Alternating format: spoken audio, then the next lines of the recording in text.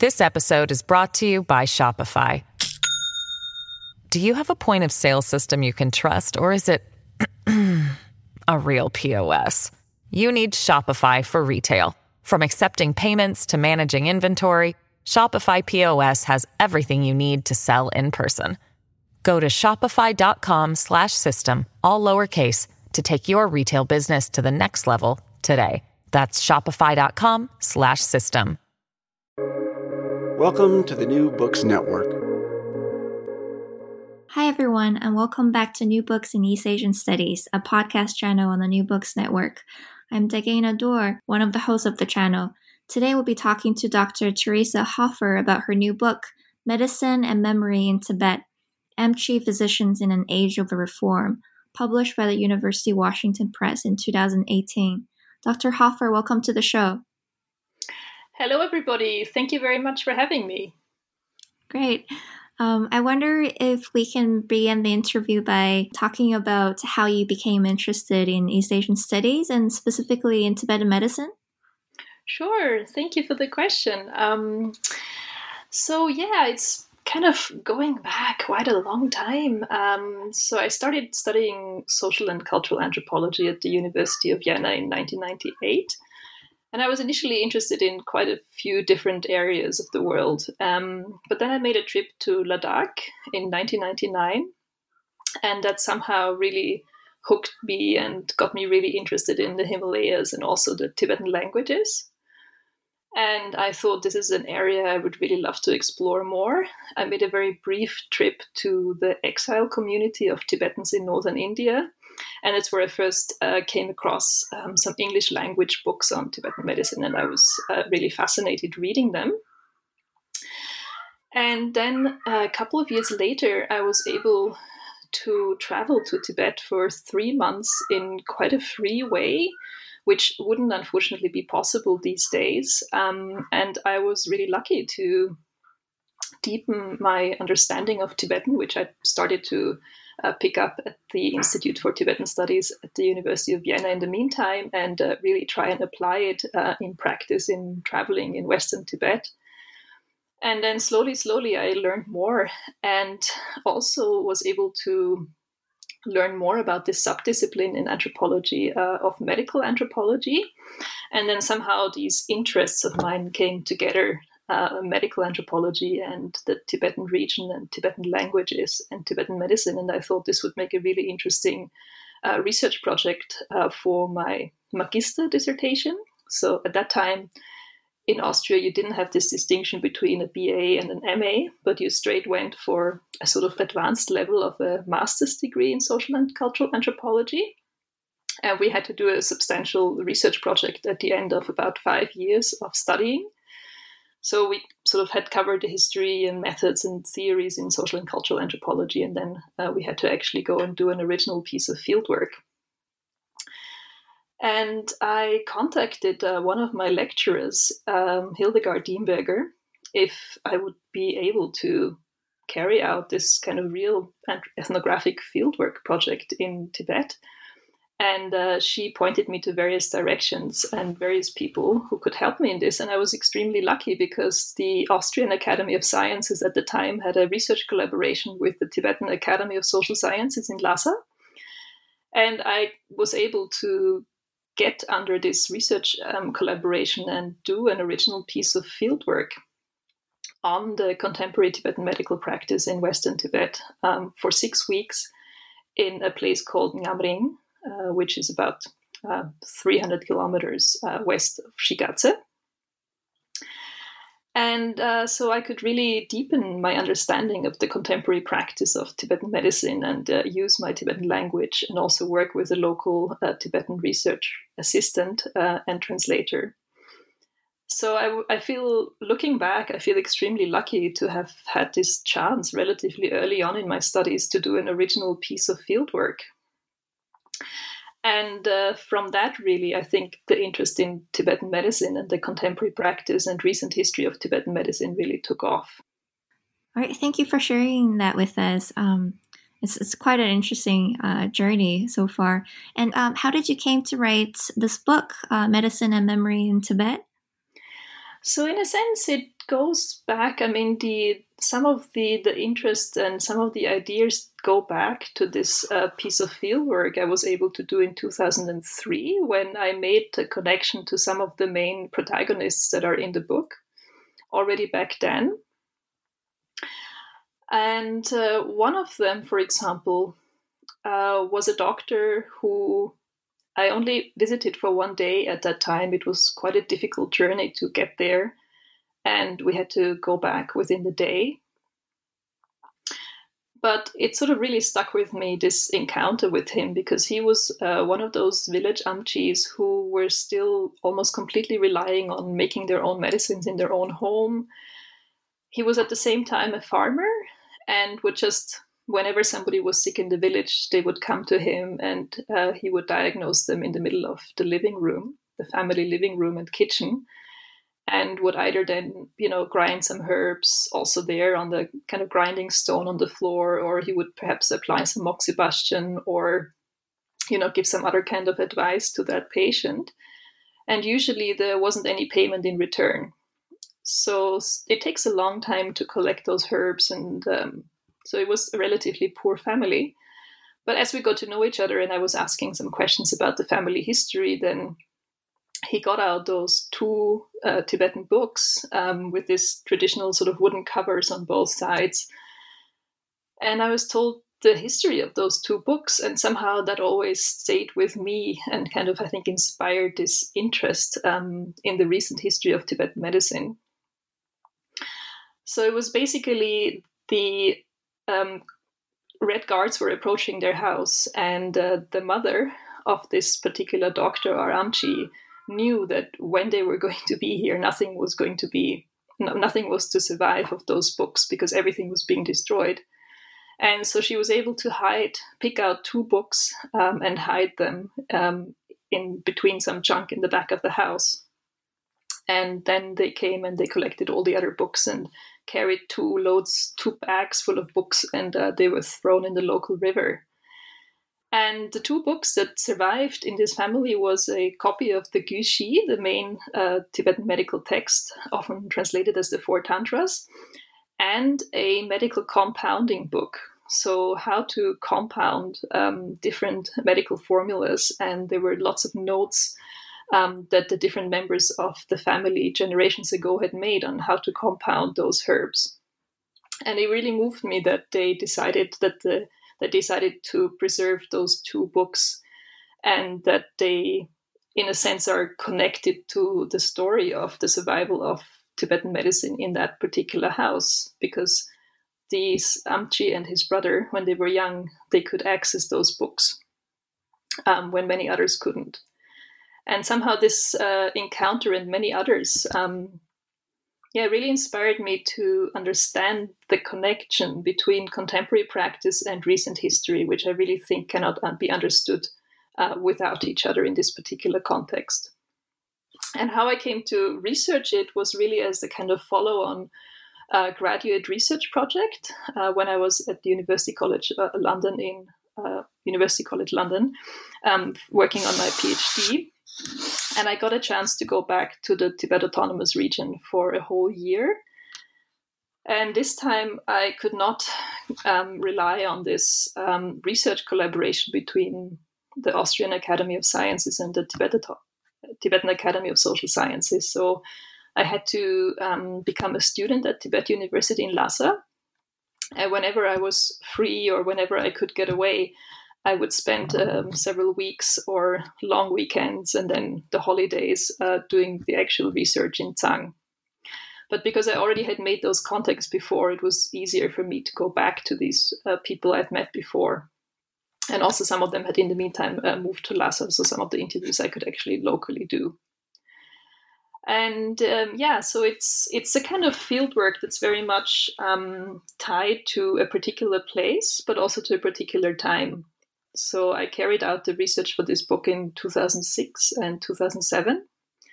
So this was a time when things were becoming more tense again, because China was preparing for the Olympics in 2008. So already everybody, in a sense, had to be on best behavior, not to disturb the image that China was going to project to the world.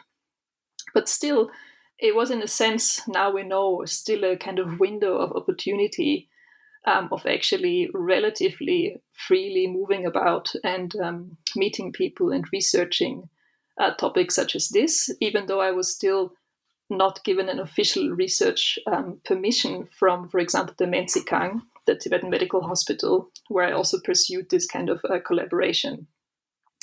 But still, in general, I think people felt quite comfortable talking about Tibetan medicine and the recent history, as it was not considered such a political topic.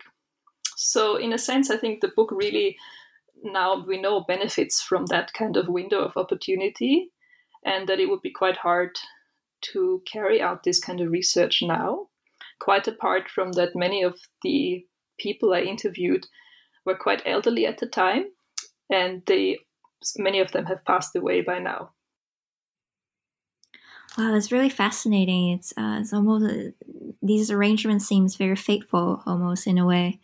Can you maybe first tell us a little bit about the history of Tibetan medicine? I'm sure some of our listeners who are interested in this book might not be very familiar with the tradition. Sure. So, as you know, all history is contested, of course. So there are many ways of telling the history of Tibetan medicine, but roughly speaking, we can say that the core text that a lot of Tibetan medical knowledge and practice relies on, this text, the Four Tantras that I mentioned earlier, or the Gyushi, was written, edited, compiled in the 12th century. And it's a compilation of a lot of different types of medical knowledge from this trans-Himalayan region, like with influences from South Asia, from India, what later became known as Ayurveda, from Chinese medicine, but also with some influences from Iran or Persian medicine, which has sort of come into this area, which was very much connected through the trading routes and through various trades and travels, flows of Buddhist teachers in different directions and so on. So it's not at all a kind of that Tibet was this isolated place. And I think it very much shows in the Tibetan medical tradition. So we have a lot of influences from South Asia and from China and from Persia. And in a sense, all of this different knowledge comes together in the 12th century under the editorship and authorship of Yuto Gyönten Gompo the Younger in this book, The Four Tantras. And it's quite incredible to think that this book is still at the center of what Tibetan medical students are learning today. It's a work of 4 volumes with 156 chapters.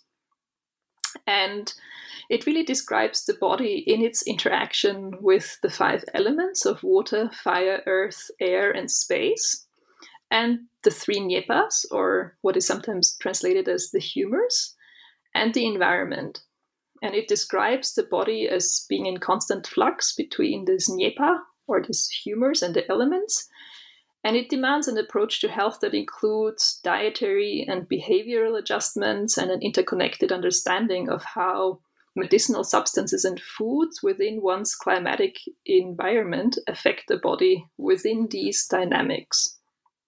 And this book was basically copied and used by many different doctors from the 12th century onwards. And then different schools developed, regional schools that received support from different Buddhist traditions and Buddhist masters in different places, or also families with means to support a medical doctor. And then more and more local and different knowledge was added on.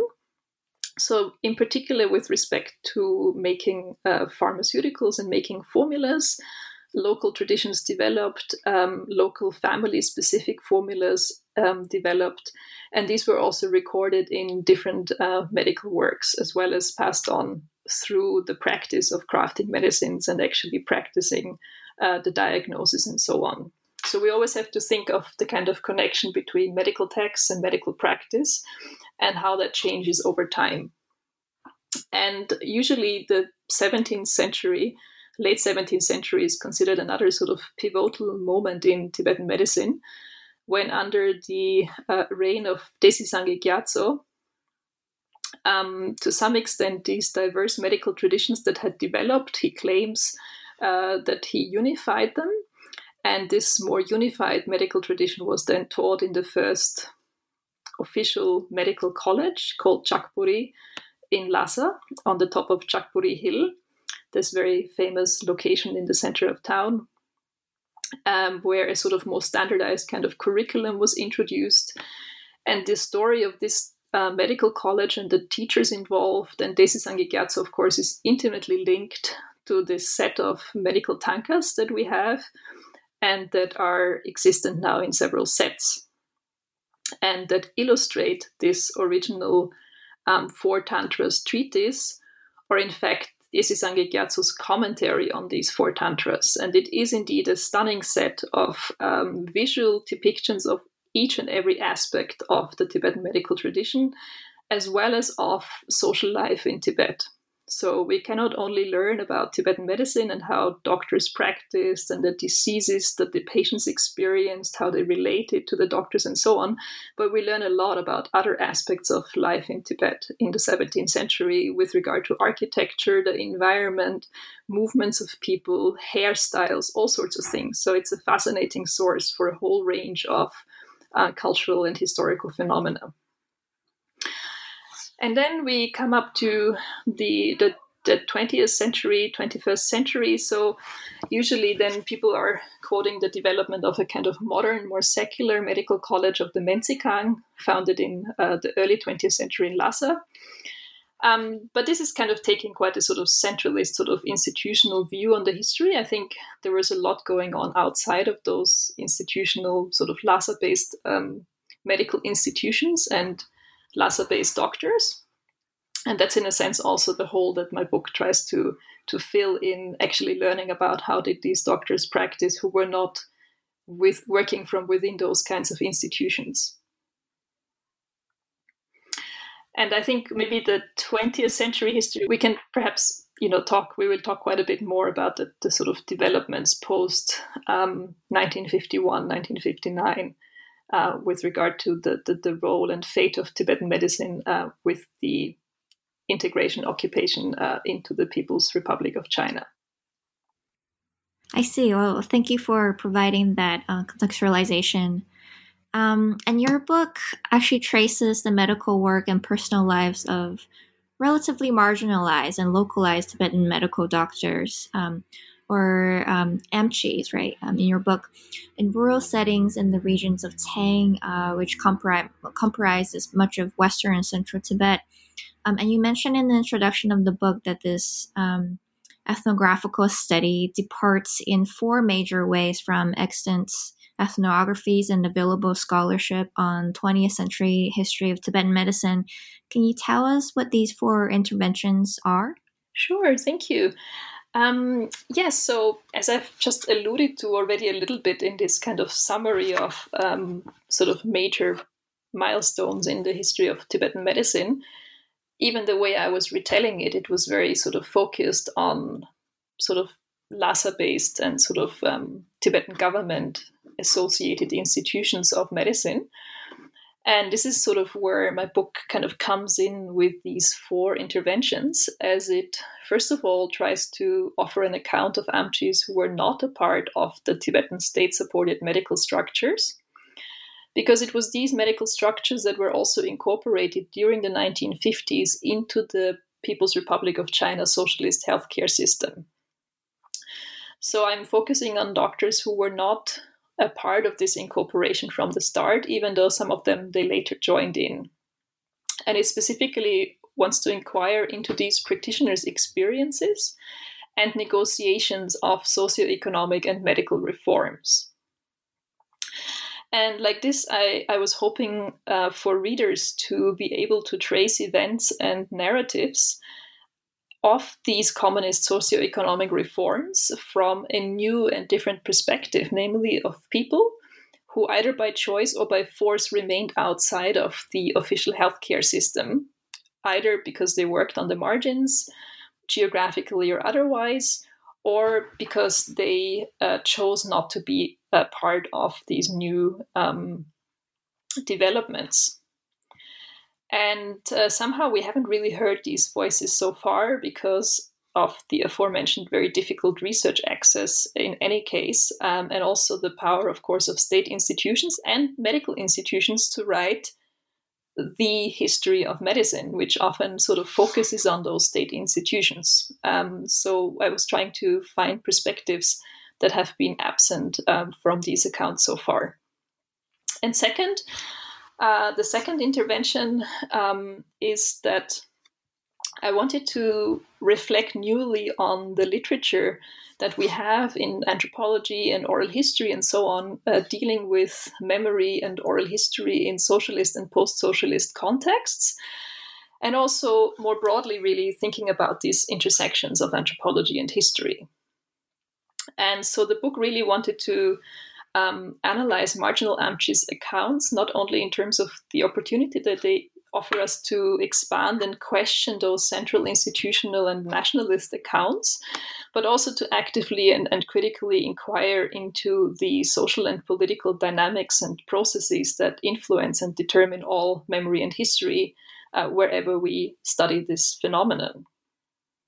And third, I was hoping to more consistently address the topic of gender and tackle this lack of understanding of gender in Tibetan medical practice and recent history. And so I hoped that I could offer some sort of new analytical tools also to allow including more women in the study of Tibetan medicine, such as, for example, through the concept of the medical house, rather than this concept of medical lineage, which has been very patrilineally defined and often has excluded actually seeing women who worked as medical practitioners or who contributed to medical practice. And then fourth and last, I was hoping to really demonstrate how important Amchi's working outside of those state-sponsored institutions actually were in continually transforming, but also in the survival of Tibetan medicine into the present day. So it was really, I think, through many of their negotiations and agency within these very harsh and violent reforms and very sort of delicate maneuvers within the new regime that I think Tibetan medicine was able to be revitalized earlier than other aspects of Tibetan culture and history, namely in the early 1970s. So still during officially what was the Cultural Revolution.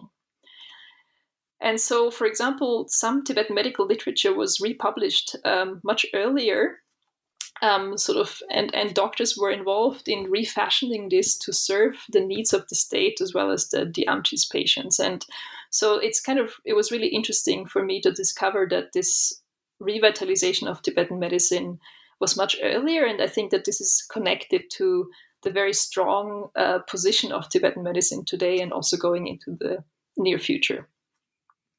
Thank you. The last point is especially interesting. We will definitely explore that in more detail in the later part of the podcast. But let's go to the chapters for now. So chapter 1 of your book, entitled The Tibetan Medical House, looks at the residential structures of the Amchi or these Tibetan medical doctors, where they also performed consultations and prepared medications. However, your research also reveals that the medical house is a lot more diverse in just providing these basic medical services. So what other roles did these medical houses play in Tibetan societies? Okay, so because Tibetan medicine generally has been considered one branch of Tibetan Buddhist learning, in a sense, this connection between Buddhism and medicine in and of itself meant that the practitioners of medicine were often considered to practice a branch of Buddhism, and Buddhism was a highly valued. Yeah, so basically, because of this connection, that medicine was considered also to be a part of Buddhism. It was one of the 5 major branches of Tibetan Buddhism. Tibetan medical practitioners were often considered to be of higher status than other people in the village. And also, it sometimes happened that people who were practicing medicine were also involved in other Buddhist activities or also working in other Buddhist fields. So we can say that generally they were considered as a sort of high status family or a high status house in a village. And it was exactly this higher social status that was actually the reason why Tibetan medical practitioners were often not allowed to continue to work afterwards as medical doctors, because this social order was to be reversed with the communist reforms. So people who were in previously high status positions or in Buddhist roles were from early 1960s going forwards not to be considered as higher social beings in the village, in a sense. So there was the social hierarchies were supposed to be flattened, and that was actually the main reason why many doctors had to stop. It wasn't that in a sense there was an attack specifically on Tibetan medicine, but it was more that the underlying social system had to be eroded, and therefore they had to stop working. This episode is brought to you by Shopify. Do you have a point of sale system you can trust, or is it a real POS? You need Shopify for retail. From accepting payments to managing inventory, Shopify POS has everything you need to sell in person. Go to shopify.com/system, all lowercase, to take your retail business to the next level today. That's shopify.com/system. All right. Thanks for the answer. And in Chapter 2, Medicine and Religion in the Politics and Public Health of the Tibetan State, you argue that although Tibetan medicine has been intimately connected with religion, specifically Buddhism, Buddhist monks and monasteries actually played a relatively minor role, right, compared to the medical houses that you talked about in Chapter 1, in providing Tibetan medical treatment in the region of Namring, especially during the 1940s and 1950s. And this is also true, especially to the laity, right? So what kind of people actually took on the role of these amchi or Tibetan doctors and provided medical services to the laity? Yeah, so except perhaps some smaller village monasteries and smaller nunneries, the interaction between the laity and the monks was quite a formal one.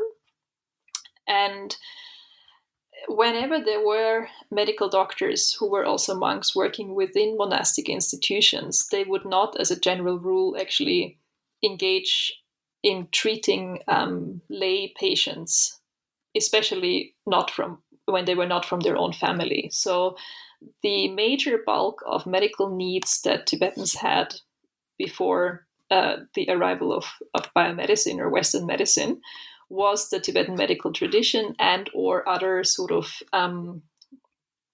other kinds of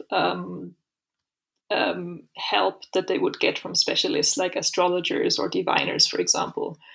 But they played an extremely important role, amchi, in these vast and remote areas where it wasn't common that you could easily get to larger cities to gain medical treatment, even once some Western medicine had arrived through the British mission in Tibet.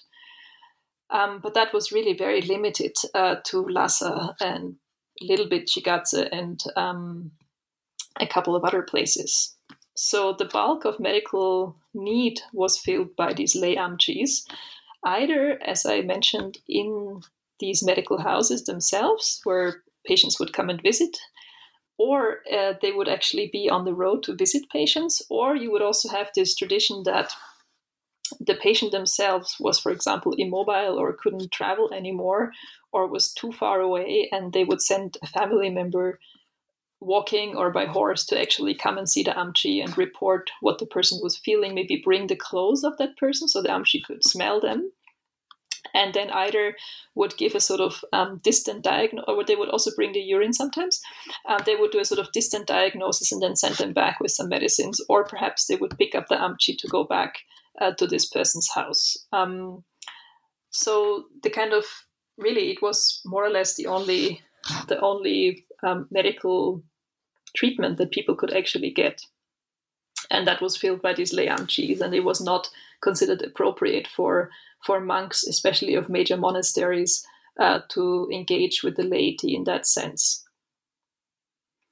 Where in these large Buddhist monasteries, medicine was also studied as a branch of Buddhism, but it was very often related to scholarly development. So, of course, the practice of medicine may have been also a part of these monks' work, especially for fellow monks or perhaps nuns, I'm not sure.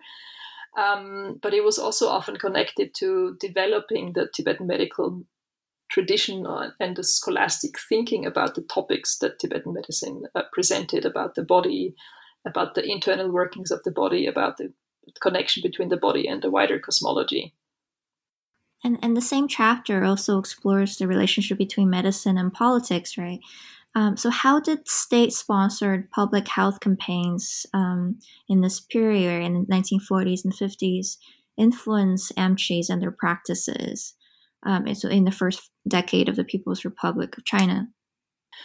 Yeah, so initially the Mentzikang in Lhasa was the first kind of Tibetan government institution, or one of the few Tibetan government institutions after the Dalai Lama escaped in 1959, that was fully integrated into the People's Republic of China. New government structures that came into place, and it wasn't actually closed. So it continued more or less smoothly into the new era. And activities in the Mentzikang expanded to make it a kind of valuable and more visible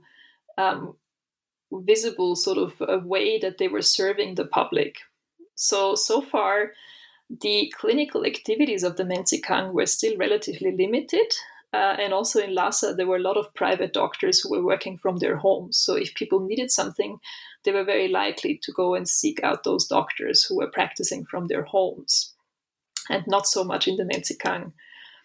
And the director of the Mentzikang, Champa Chinli, at the time was making a great effort to model the Mentzikang more along the sort of newly arrived Chinese Western medical way of organizing a hospital.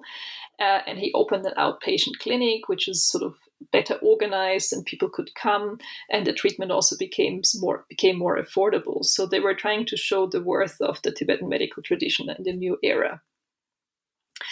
But these kinds of the practice in the rural areas, and also in Shigatse at the Buddhist monastery Tashi Lumpo had a small medical college and also medical practice, didn't actually change that much in this period.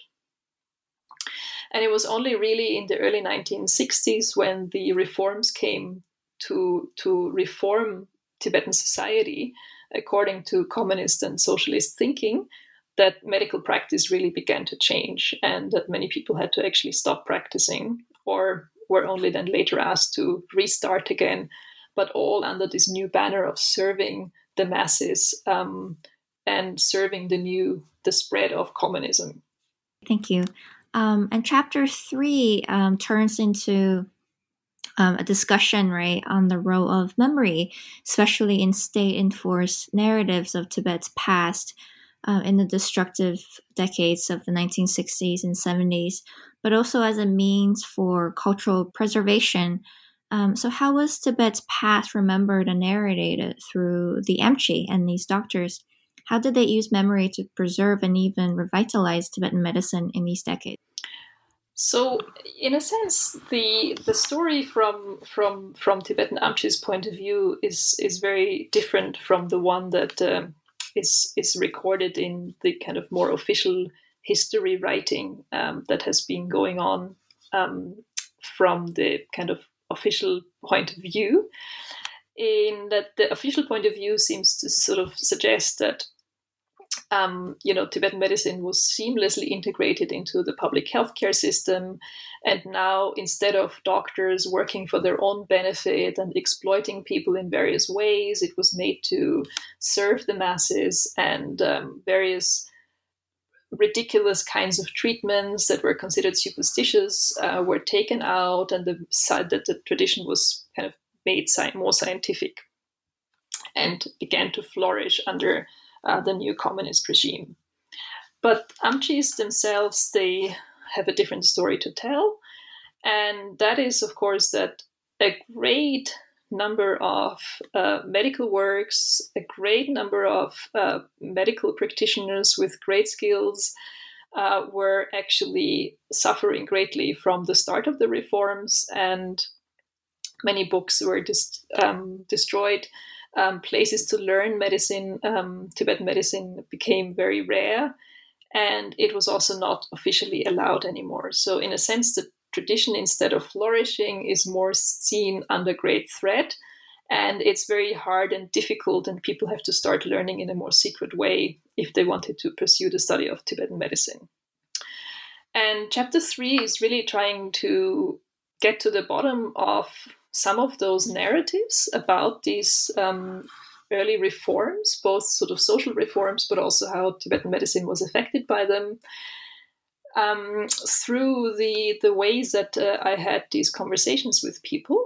But of course, I think it's very important to remember that even when I was doing my research, it's not that this is somehow a kind of free zone of open discussion and debate, as we perhaps have it after other traumatic historical events in other places, but that these kinds of narratives are still, the state narrative is still powerful. So it's a part of local narratives as well.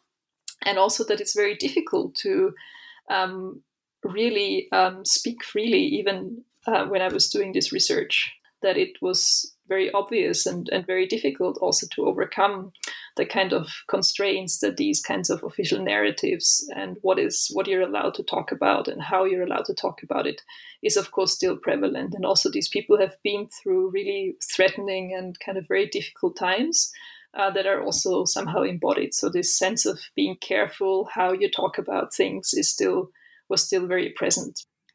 All right. And here in the chapter, you gave the example of narrating bitterness, right?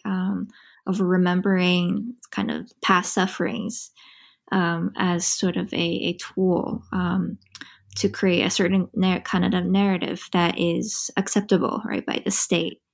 That's right. So that is, of course, one of the tropes that was very much enforced is to that in official sort of public meetings that were organized and that became a part of the kind of very common sort of struggle sessions and later at the beginning of the Cultural Revolution, is to speak bitterness about the past, like that under the Tibetan government, how people were suffering and how they were exploited and how they didn't have health care and how poor people were just left to die without any medical care.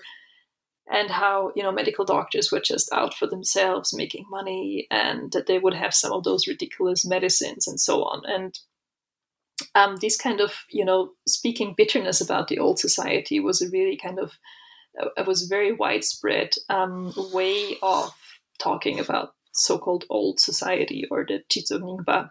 And then, whereas the new society was going to even out these kinds of social differences and everybody was supposed to flourish under this new regime and, for example, gain affordable healthcare and good quality healthcare and all these kinds of things. So that trope was still present in some of the way people talked about the so-called old and new society. And that I found very, very interesting. This trope, it's still not something that could be, debunked or, kind of, at least for some people. Of course, others did. And, there was a good deal of humor about certain aspects of this telling of history as well. That's very interesting. And the following chapter goes into the period of the Cultural Revolution, right? And as you mentioned, at the height of the Cultural Revolution, basic communist healthcare arrived in rural Tibetan villages through what were called the barefoot doctors. So in chapter 4, entitled The Medical Cultural Revolution, argues that a lot of shifts occurred in official policy and attitudes towards rural Tibetan medicine at this time. So how did the barefoot doctors affect Tibetan medical practitioners like the Amchis? So the barefoot doctors were usually young Tibetans drawn from socially desirable kind of backgrounds, which means that they were not from what previously were considered elites or people associated with Buddhist religion. So they were often drawn from quite regular sort of poorer backgrounds. However, there were a few examples of people who came from a Tibetan medical family and were, for that reason, also asked to train for becoming a barefoot doctor. But the training as such to become a barefoot doctor was very basic. And even though they were supposed to use Chinese medical herbs, which were mentioned in some of those books, the Barefoot Doctor Manual and so on, they were of course not available in Tibet. So there was a little bit of this kind of folk knowledge about local herbs, and Tibetan medical knowledge about herbs was incorporated by these barefoot doctors. But the main repertoire of barefoot doctors was a very small set of Western medicines and some acupuncture, Chinese acupuncture. And this very basic form of Chinese acupuncture is what came to the rural areas for the first time, alongside some Western or biomedical medicines for the very first time. Because during the period of British influence in Tibet, some of those biomedicines arrived in Tibet, but not in those kinds of rural areas. So that really came with the barefoot doctors. But the Amchi physicians from the medical houses, they usually had the wrong sort of class background to be drawn into becoming barefoot doctors. So many of them were had to completely stop working as Tibetan medical doctors. And a couple of protagonists in the book were able to continue because they became Communist Party members.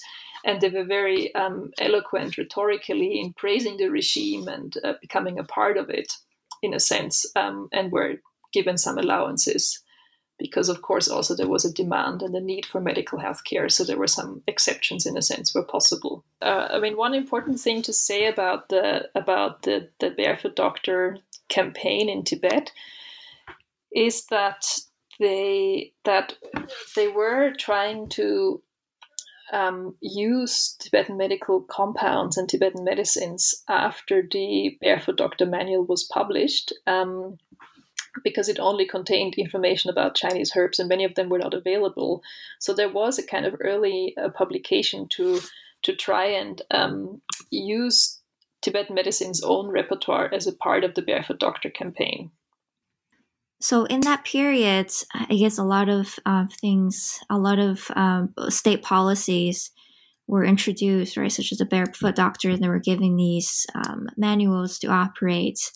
But things started to change again, right, very drastically in the following period, in the 1980s and 90s. This is sort of the focus in your chapter 5, Reviving Tibetan Medicine, Integrating Biomedicine.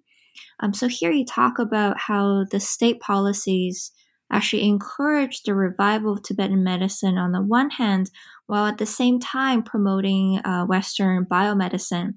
So how did these two processes carry out at the same time? Were they in competition? Okay, so yes, there was a kind of the focus became more on building up a kind of Western medical, biomedical sort of infrastructure, also in the rural areas, such as in the county capitals and in townships. And at the same time, Tibetan medical practitioners who survived and who had, some of them kept up their practice, they, of course, in a sense, in the memory, but also in the contemporary situation, were still considered to be very important people in rural areas after the kind of harsh reforms finished. And some of them were able to connect quite swiftly to people working in these new biomedical institutions. And they were invited officially into those kinds of, for example, county hospitals or township clinics. And they basically opened a small section for Tibetan medicine in many of those biomedical facilities. And the Menzinkang in Lhasa itself flourished, and also an independent Tibetan medical college was set up, where Tibetan medicine was taught in a very professional, sort of almost university style manner. So I wouldn't say that they were really in competition with each other. I think the Western kind of medical institutions or biomedical institutions were definitely the set of new standard. And within that, Tibetan medicine was to be accommodated with this kind of approach of integrated biomedical and traditional medical care, which was, of course, modeled in the People's Republic of China more broadly. So you have many of these so-called integrated hospitals also in the People's Republic of China. And this sort of model of having integrated care also came to Tibet. And however, there were a few sort of independent new initiatives were started based on Tibetan medicine. And for example, one of them was a medical school a little bit outside of Shigatse, which was co-founded between the Swiss Red Cross and a local doctor from Shigatse. And it was really sort of inspired by the 10th Panchen Lama and his mission to revive traditional Tibetan culture and to use the Tibetan language in teaching. And the doctors from that school were very important in Tsang because they were quite young, and many of them started practicing in their own villages. But a couple of things that I wanted to add to that. So I think it would be that the story is a lot more complex than the competition, the outright competition between biomedical and Tibetan medical practitioners. So what I was trying to show in that chapter really were sort of two different strands of the revitalization of Tibetan medicine in the post-reform period. And one of them, to some extent, has been quite well covered in the literature, especially by the work of Janes and others, which was basically the sort of official state-sponsored revitalization of Tibetan medicine, which often took place within a sort of biomedical paradigm and within biomedical institutions.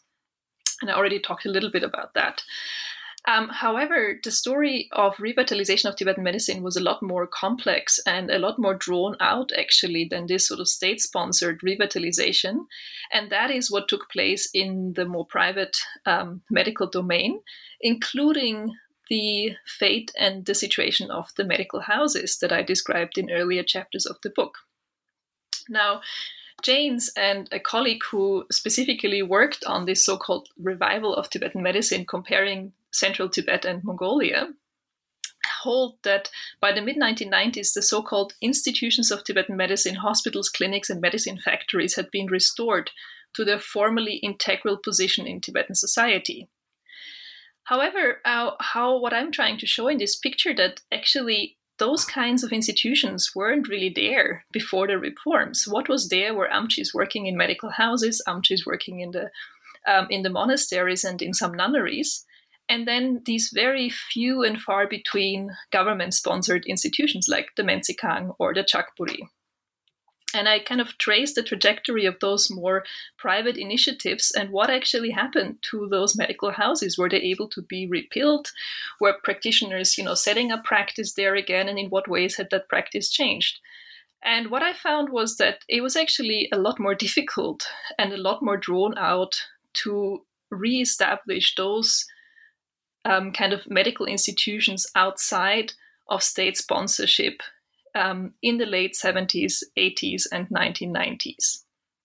And I tell the story of 3 or 4 medical houses and also several monastic and practitioners in how they achieved, to some extent, the revitalization of their practice. And I look at how those initiatives related to the state-sponsored forms of revitalization.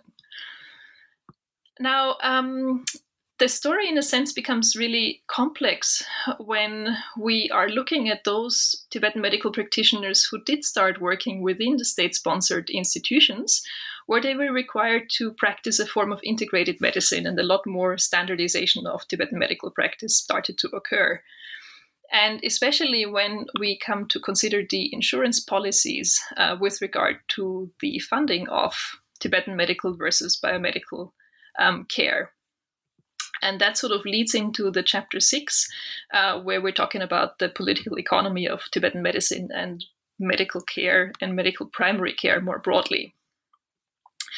But in a sense, what I was trying to show was that even though these private practitioners outside of the state reforms were having a difficult time re-establishing their institutions, they were nevertheless crucial for rural populations, because with the mid-1990s and these kind of new economic instigations, like new sort of capitalist instigations that also encompass Tibetan medicine, they became really crucial in continuing to provide Tibetan medical care for people, even though sometimes people were not able to pay. And really, there was a lot of these kind of long-standing Tibetan medical practitioners who'd weathered the reforms, who were willing to give out Tibetan medical care for free, using money from their own pensions. And I think this is something we'll come to talk a little bit more also when we discuss the next chapter, chapter 6. Great, thank you. I think your sort of highlighting of the agency of these local Tibetan medical practitioners, the Amchis, are really important here in this chapter. And like you said, in chapter 6, we kind of shift to the economy, right? And interestingly, in this chapter, looking at illness, entitled, you observe from your field work that the Amchis, or these Tibetan medical doctors, their medical encounters and their medicines were given entirely free of charge most of the time, and that many of his patients were very little involved with the cash economy. So here you're asking two really insightful questions in the chapter. So quotes, in what ways do Amchi and Tsang engage in Sowa Rigpa moral economy, and what is at stake in the Pan-Chinese and Tibetan Autonomous Region specific political economy of primary healthcare? So what's your answer to these questions? Okay, so let's pick those two questions apart a little bit. So let's look at the first question: in what ways do Amchi and Tsang engage in a Sowa Rigpa moral economy? So here, I think it's basically a Sowa Rigpa moral economy that reckons and takes into account the situations of the people and the patients that they are encountering.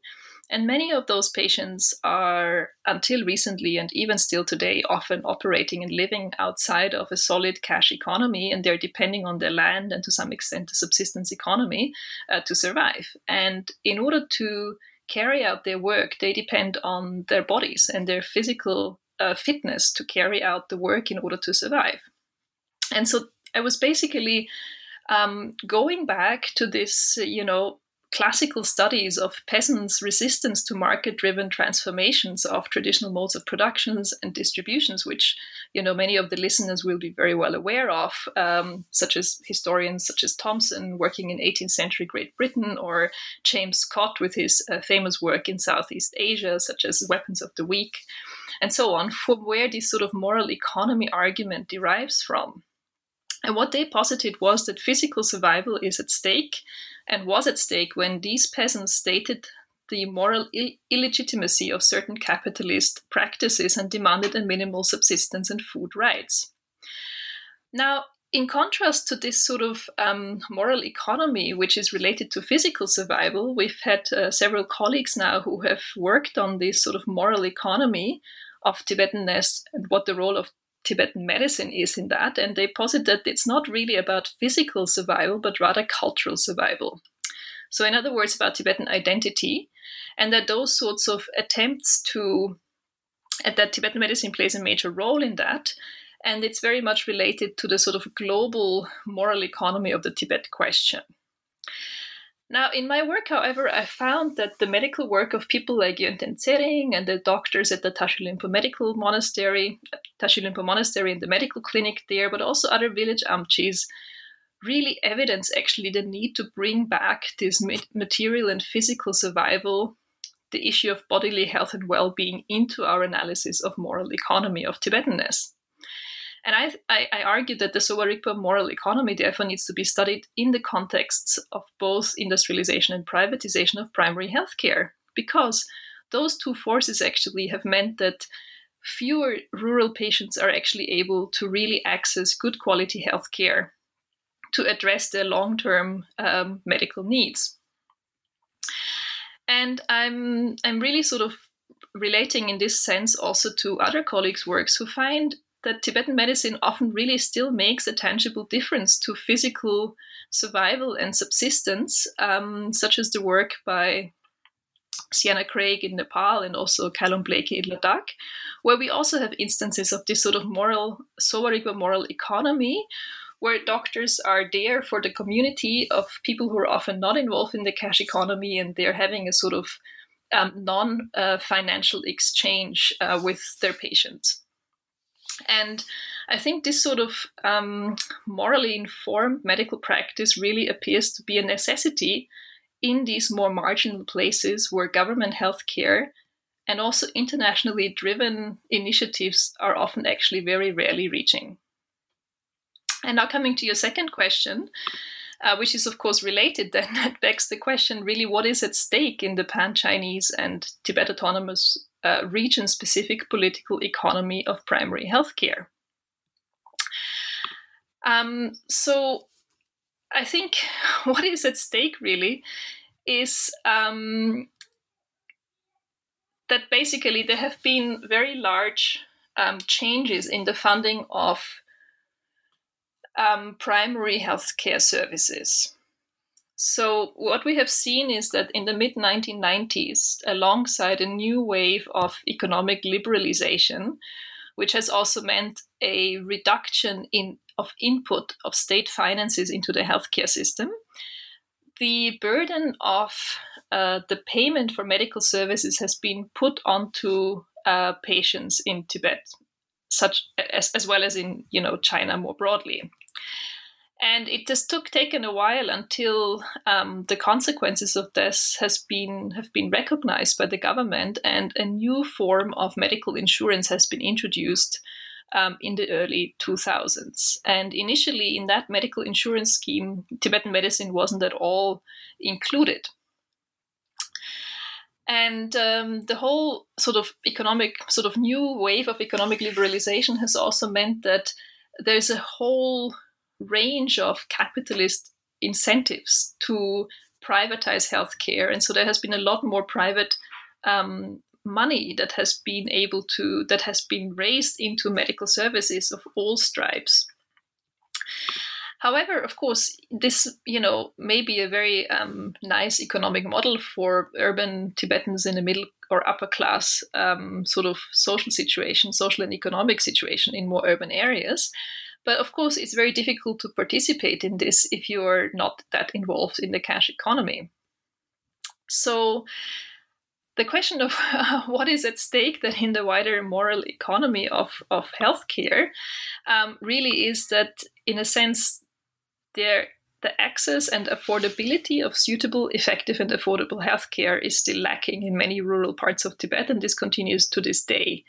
And because of the end of the contract of many NGOs that used to work, for example, in Tsang, the Swiss Red Cross and others, I think in many ways the situation, even though the roads have improved, perhaps more economic opportunities have sometimes opened up for people, I think the lack of medical services is still very great. So I think we still have to have that debate of what is the role of Tibetan medicine and what is the role more broadly of primary healthcare services in order to ensure physical survival and also to some extent, mental kinds of well-being that is related to, broader changes of society. Yeah, this is a really kind of refreshing, innovative perspective. And indeed, in Sowa Rigpa, religious capital is another kind of thing, right, in this moral economy that these amchis hold in sort of considerable amounts, right? That's right. So I wanted to. That's good that you raised that again as well. So for example, it's one of the quotes that I have in my chapter is from one of the doctors who spent almost his entire government pension on buying medicines and giving them out for free to patients. Was a quote: "It's okay to take money for this life, but it's not okay for the next."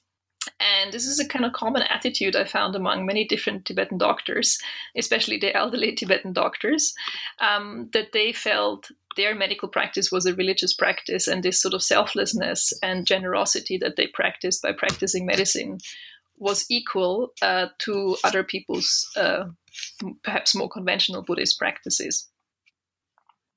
Thank you for adding that. Yeah, indeed.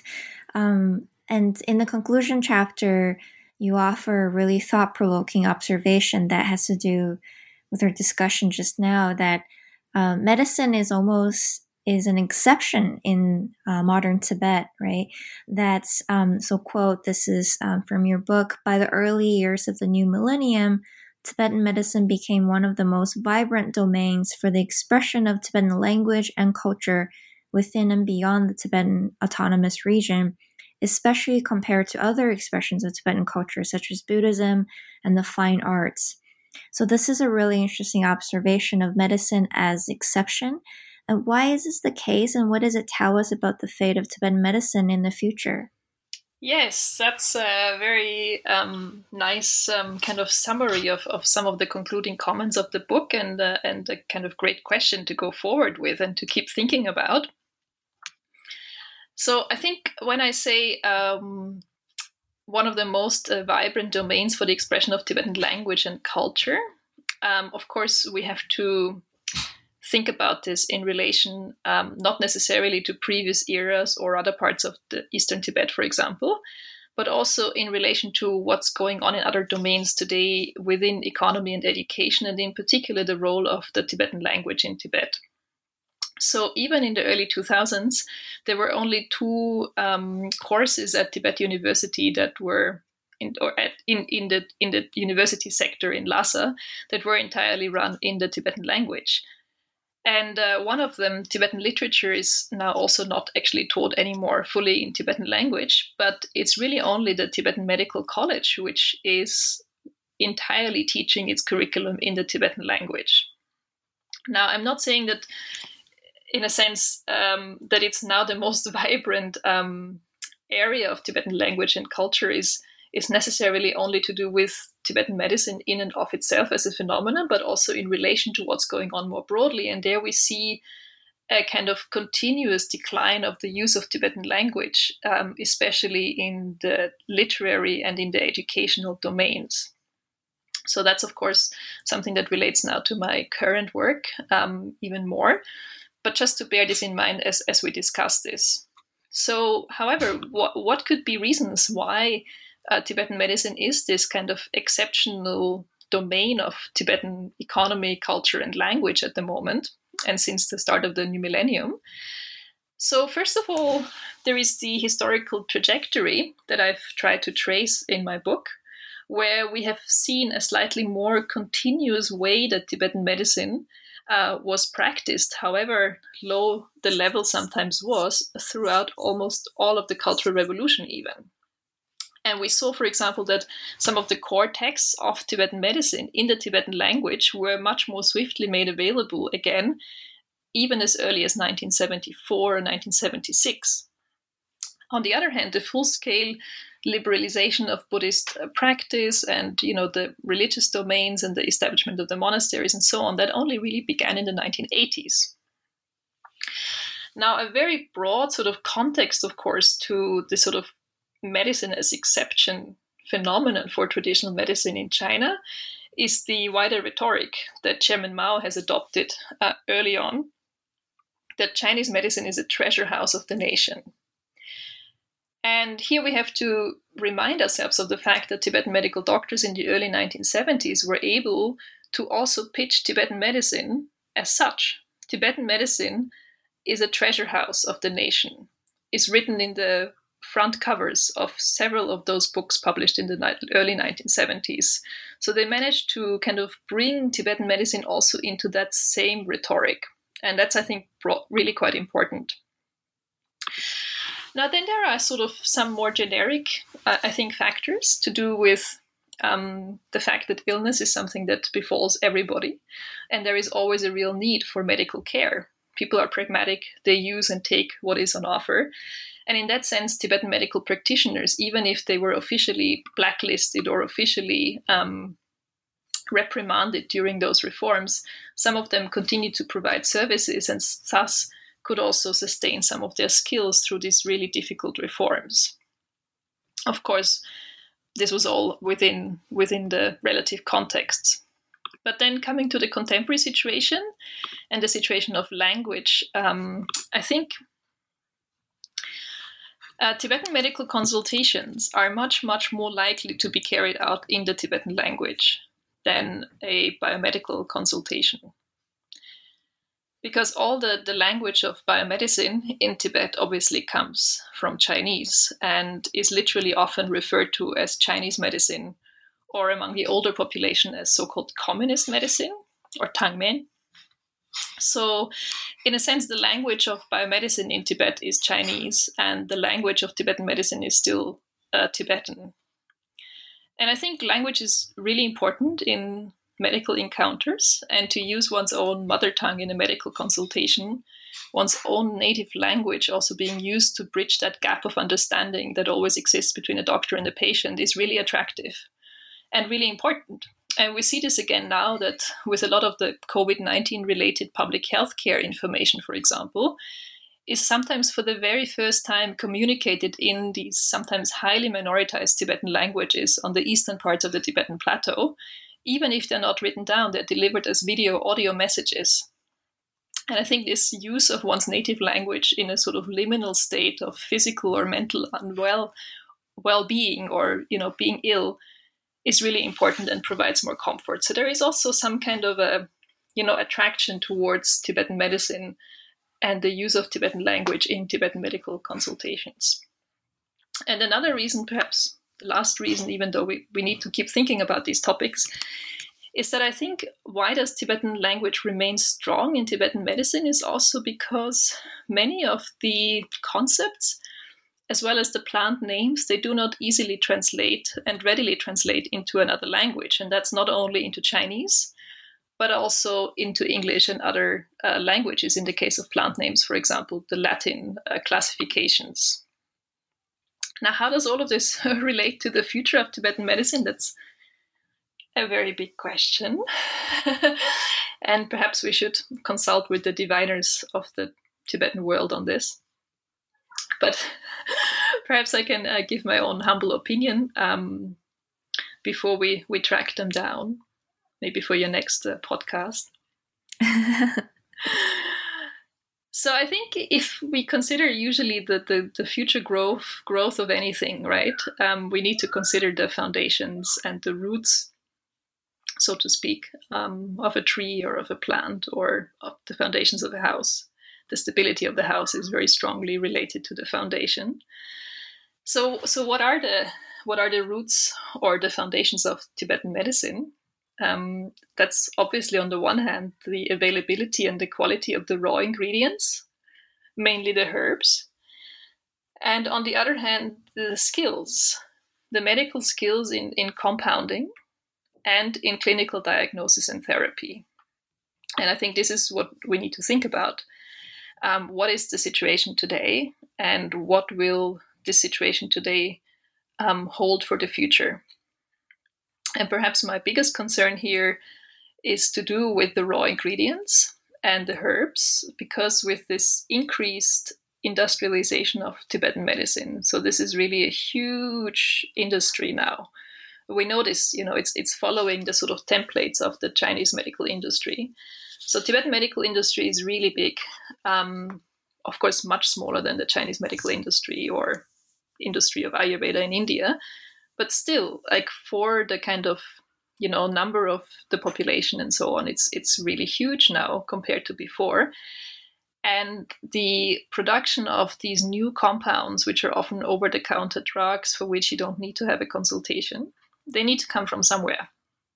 And almost all of the herbs that are used in Tibetan medicines, produced in the TAR or in, other areas of Tibet, they are wildcrafted, so they are collected in the wild.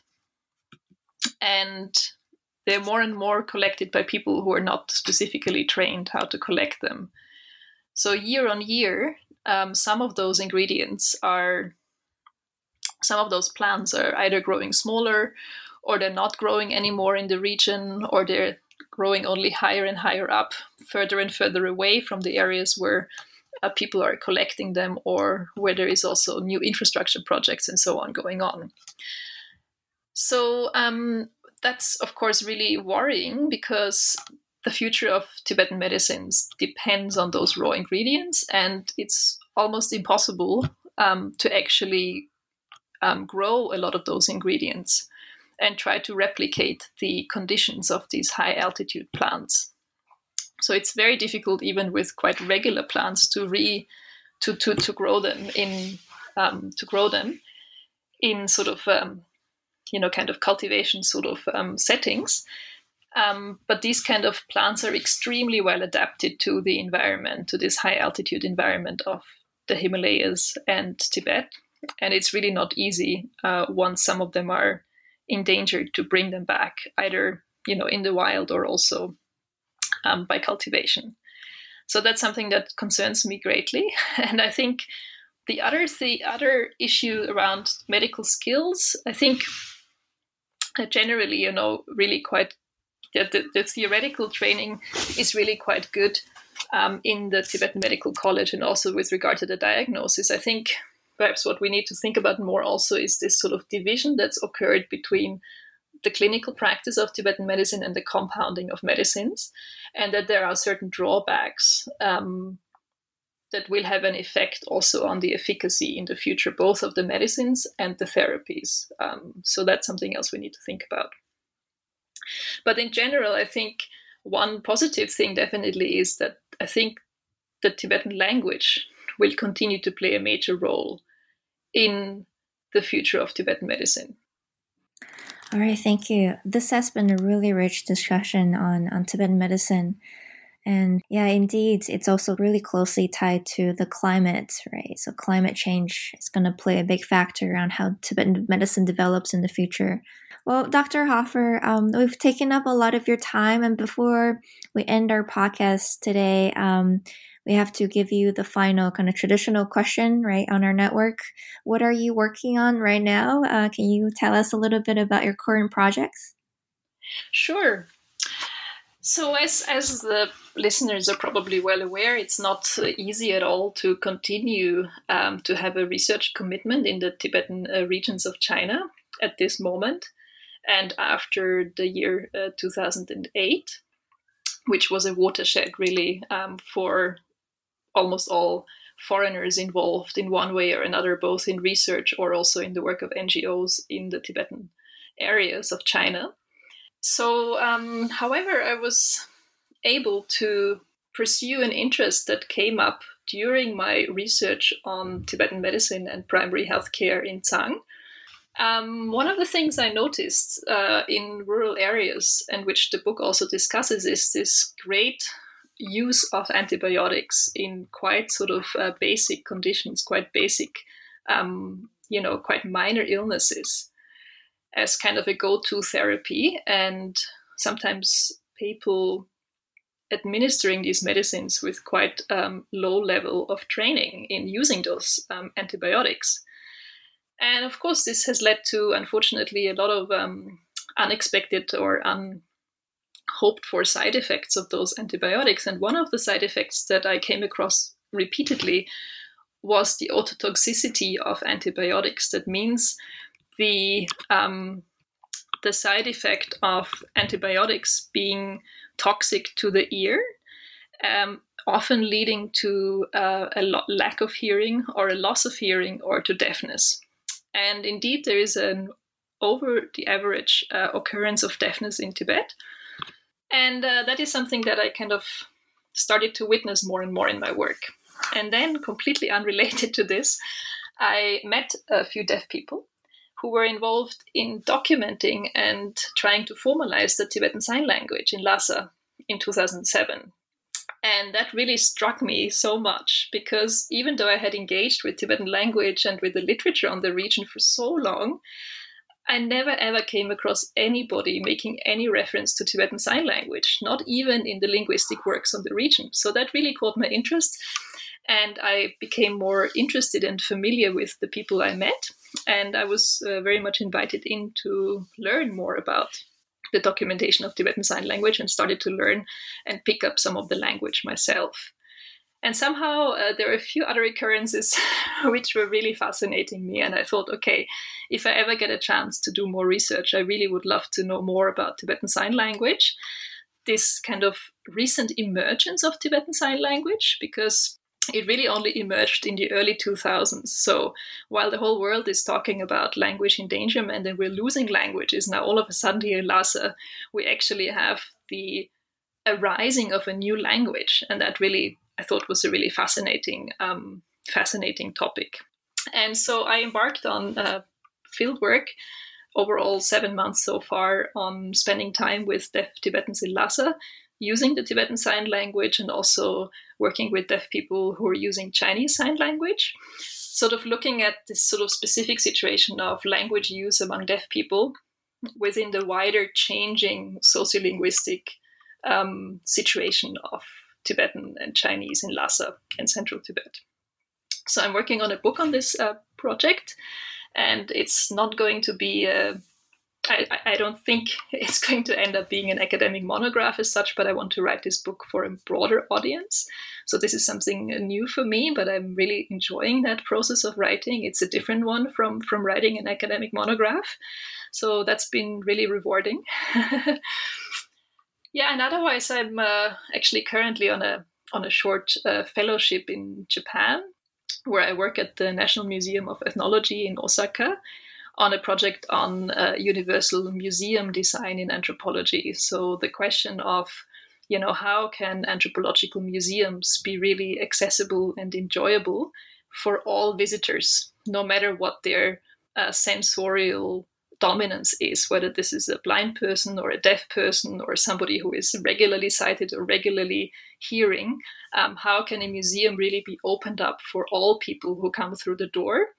And how can we get away from this sort of idea that the sort of negative idea of removing barriers for some niche groups of people? How can we really think about how can everybody benefit more from thinking about all the different senses that we have in experiencing a museum? And how can we develop certain sensorial understanding if we don't already have it? And how can we, for example, learn from the visual acuity that many deaf people have, or from the tactile dominance that many blind people have? So not sort of thinking that, a somehow perceived norm has to be, or normal people have to adapt museum practices to those sorts of niche populations, but how can we all think about learning more and new things by opening up the museum for a whole range of very diverse peoples and people's needs. Wow, these sounds like really fascinating projects. And your book on Tibetan Sign Language, I'm definitely looking forward to reading that. I'm sure our listeners will be too. Well, thank you so much today, Dr. Hofer, for taking the time to speak with us about your fascinating book and future projects. Thank you so much again. Well, thank you so much for having me. It's been a real pleasure talking with you, and good luck with your own research and writing. Oh, thank you so much. Well, until next time. Bye-bye. Bye.